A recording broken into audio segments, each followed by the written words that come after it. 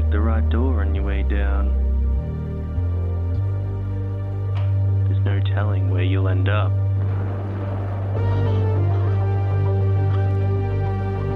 Can you make it through? To the night's end. I'll see you soon.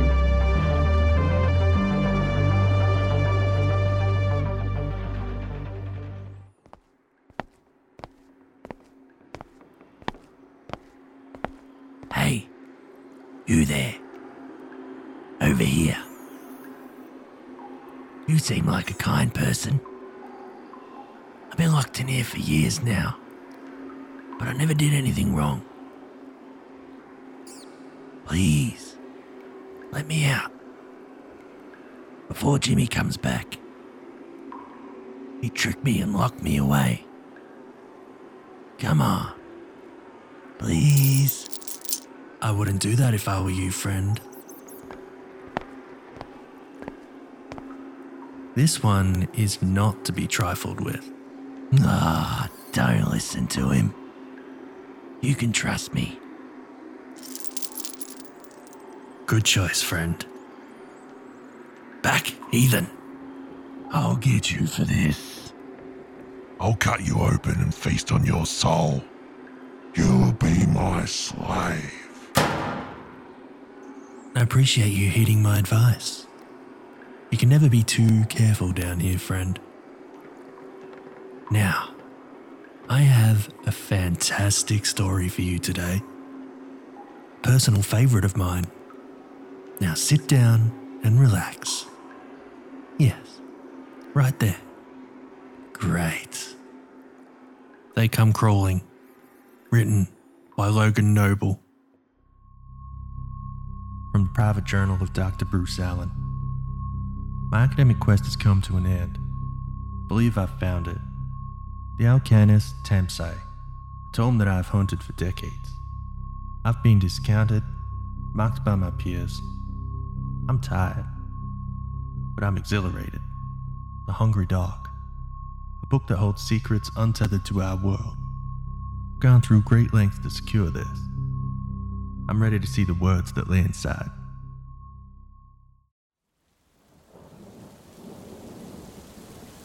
Clouds swirled, black and pregnant with rain, swollen with thunder.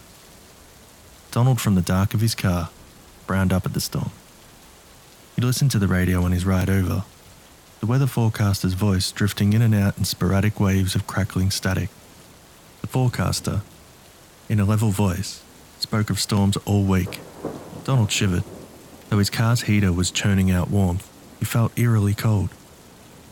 He could feel it in his bones. He reached into his coat and fished out his flask, cursing the night he had already had. Donald took a swig. The whiskey scalded his throat and sent a rolling surge of warmth through his ribcage. Didn't do much to improve his mood. It's going to take a lot more than this flask for that. He turned his gaze to his rearview mirror. Headlights enveloped his car. Filthy bastards. The men had come this afternoon. He'd been at his desk grading papers when the knocks came. 3 hard knocks. When he'd answered the door, 2 men in black trench coats and dark fedoras greeted him.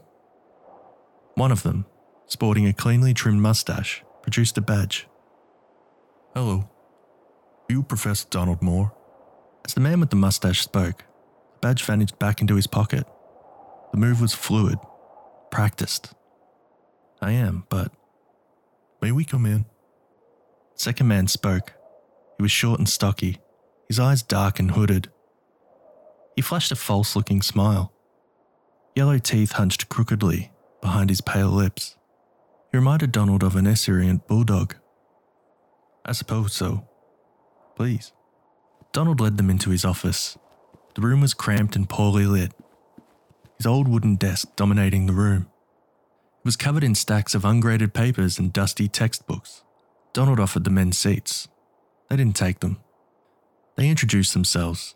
The tall one with the mustache stated his name was Agent Daigle. He introduced his partner, the Bulldog, as Agent Salazar. "I'm sorry to arrive this late in the afternoon, especially unannounced. I hope you understand that our business is urgent.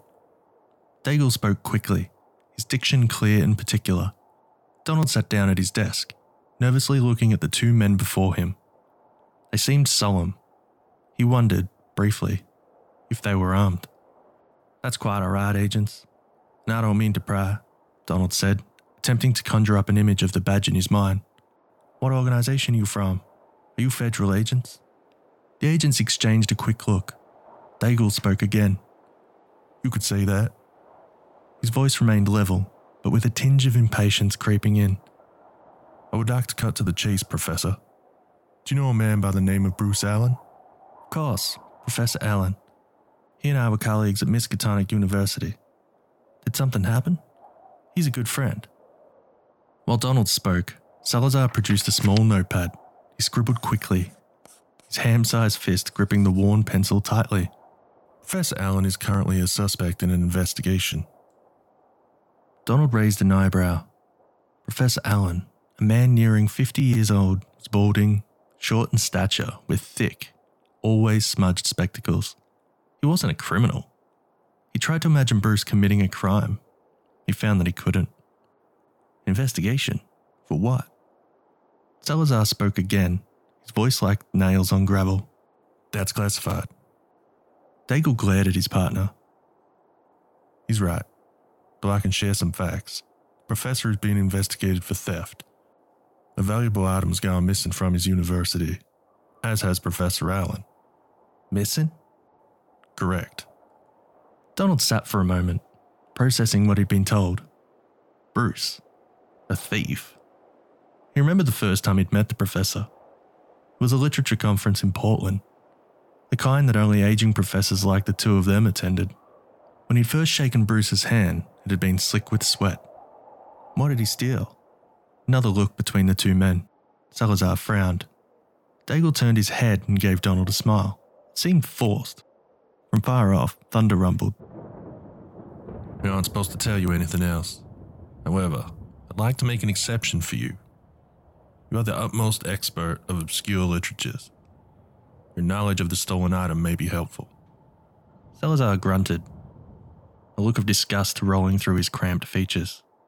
The item in question is a piece of Lithuanian literature known as the Alkanis Tamsai. Donald looked back and forth between the agents. Their faces were grave, lips pursed. They looked tired. He couldn't help but chuckle. Salazar looked offended. You think something's funny, Professor? No, Agent Salazar. You two are chasing an urban legend. The Alkanis Tamsai doesn't exist. Our employers say differently. I'm telling you, Donald said, still smiling. This book isn't real. He reached into his desk drawer, scanning quickly before moving to the next one. After a couple of drawers, he found it. It was a book he'd written in his youth called The Guide to Occult Literatures of the World. Though the binding was falling apart and the pages were worn, it was a book he consulted often. As he grew older, his memory had begun to fail him.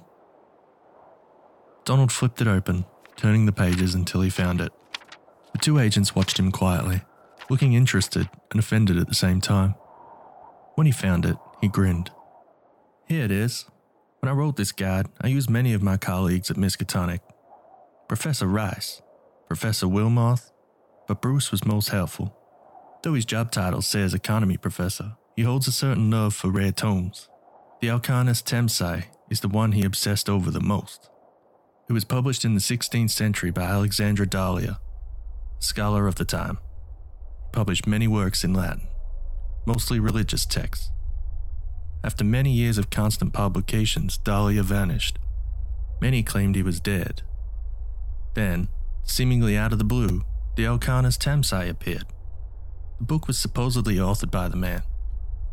The work was unlike anything the country had seen.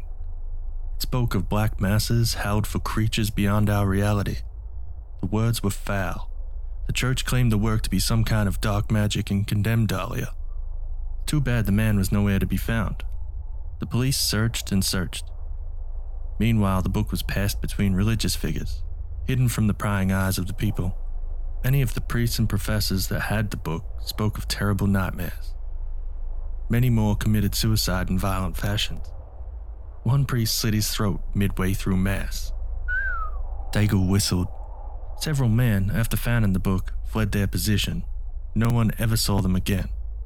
That's when the book vanished from existence. No one can seem to agree what happened to it. Every once in a blue moon, a collector will claim to have a copy. They are always discounted as fakes. Donald leaned back in his chair. Doesn't exist. Professor Allen is being charged for a crime he couldn't have committed. Thank you for the history lesson. Salazar stood up and tucked his pad into his jacket pocket. But here's the problem. I don't care about any of that. There's something we need from you. Salazar leaned on Donald's desk, the wood groaning under the man's massive weight. His breath reeked of stale tobacco. His eyes were grey and cold. Donald suddenly realised how alone he was on the campus. 2 men from an undisclosed organisation. They could cart him away. They could murder him. I'm sorry. I think I should be going. Donald rose quickly. Salazar gripped his shoulder, shoving him back down in the seat. Hey. Listen, Professor. Alan has the book. We know he does. The question is where? His office at the Miskatonic? Have you been inside? Donald looked at Daigle for support. The tall man only stared back impassively. Don't make me ask you again. I have. Once. He sits in the building on the west side of campus. Can you get inside? Huh? Can you get inside his office? I have a master key for the campus. I think I still have it somewhere. Salazar leaned back and grinned. The motion looked unnatural on his squat head. Excellent. Grab your coat, Professor. I think it's time you led us there. I made a grave mistake. The words. Inside. They're in a language never spoken by a man. As I attempt to decipher them, they begin to make sense. Then the visions came of the great god Gilzaheb, of 1,000 heads. He resides in the hungry dark, watching, waiting. His messengers are legion. Everywhere I look, I see them. They live in the shadows. Gilzaheb wants me for his own, the way he claimed hundreds of men before me. How much longer can I withstand the tide?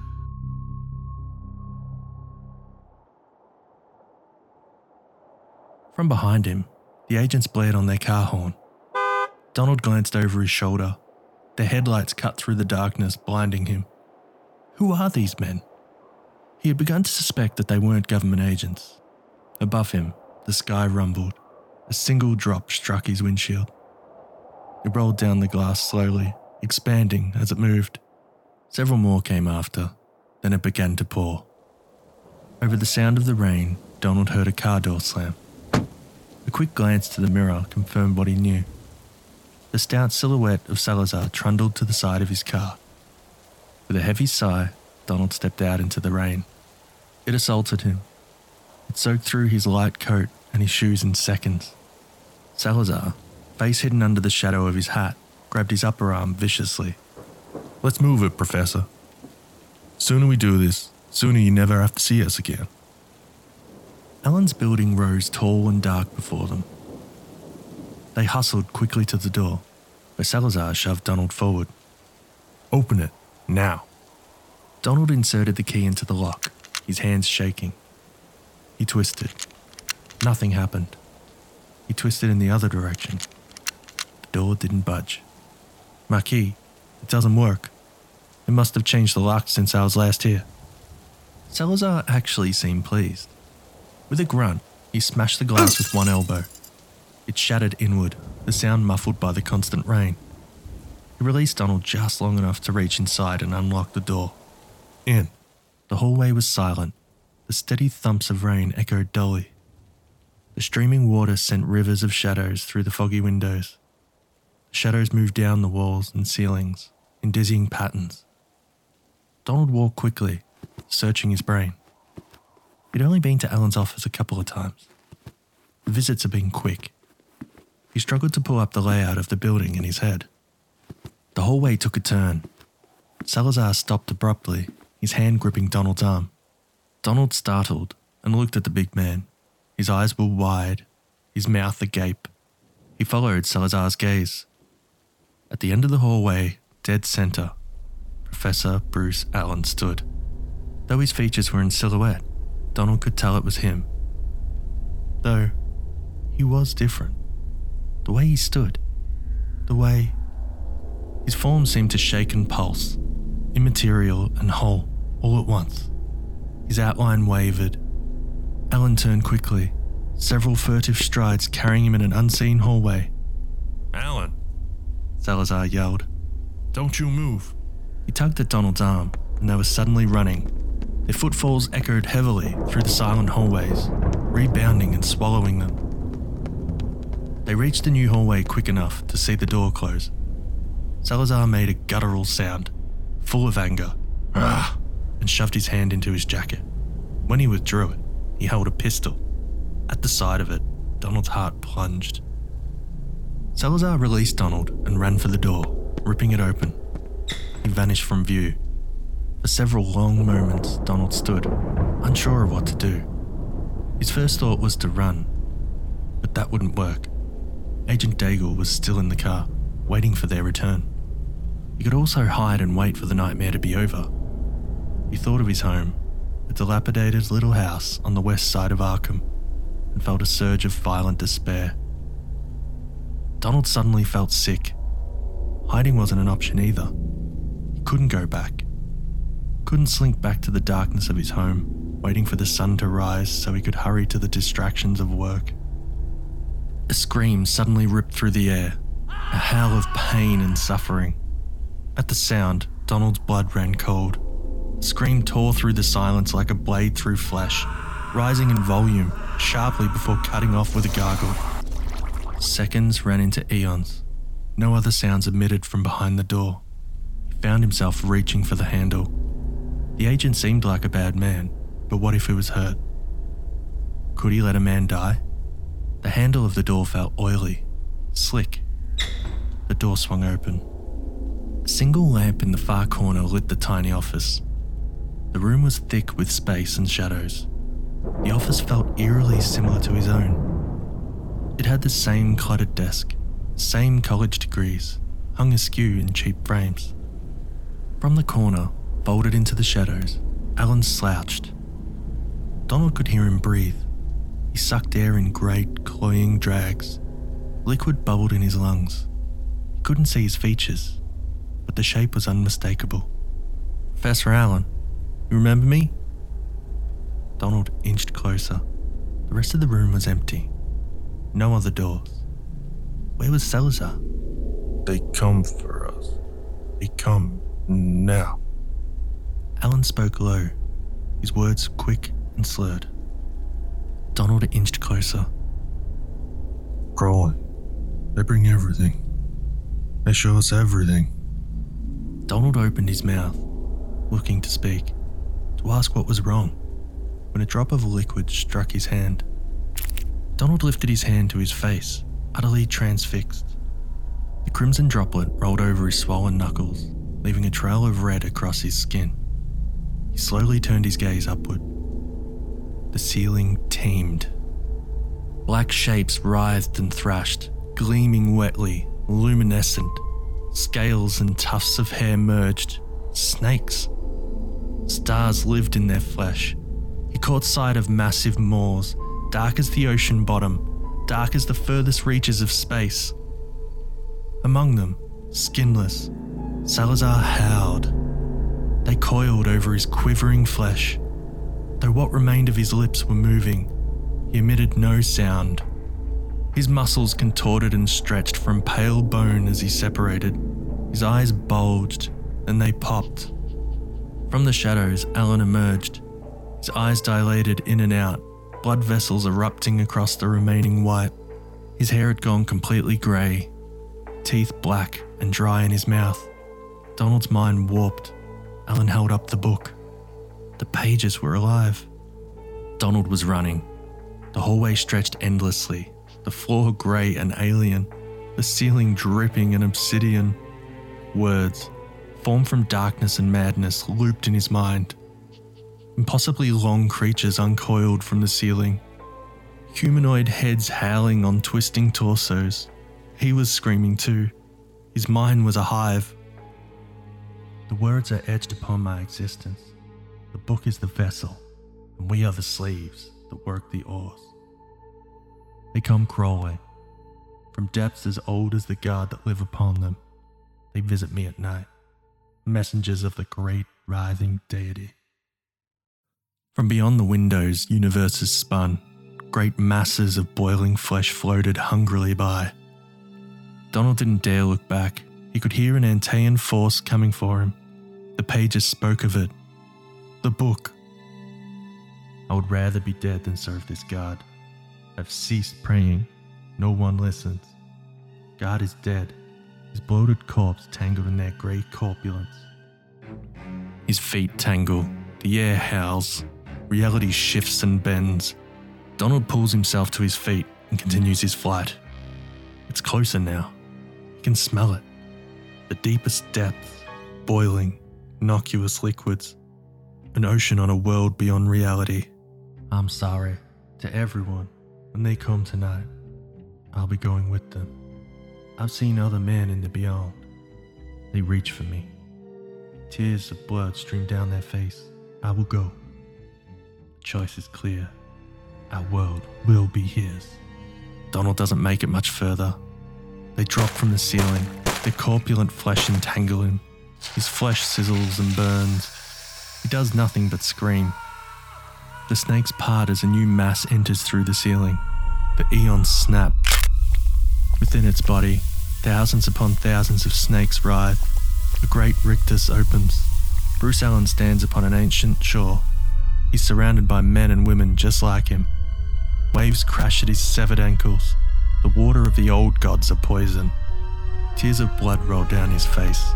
He drinks them. Donald begins to scream. No one is left to hear him. My end is here. At the beginning and the end, there is the book. It is cursed. The book isn't to be opened. The words must not be read. They hold a power greater than any saint or god in human comprehension. If you can take away any words from this entry, make it these. Burn this book. Humankind isn't ready for the words within.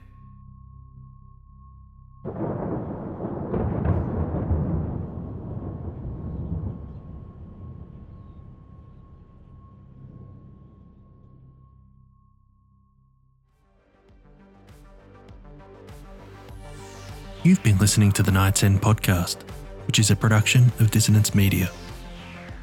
They Come Crawling was written by Logan Noble. If you've enjoyed this story and would like to read the further works of Logan Noble, you can go to his website at logannobleauthor.com or follow him at Twitter at @Logan_Noble. For submissions, suggestions, or to join our Patreon for exclusive content, head over to www.nightsendpodcast.com. Please remember to leave a review and a 5-star rating, as it helps us reach more people. Until next time, stay horrific, everyone.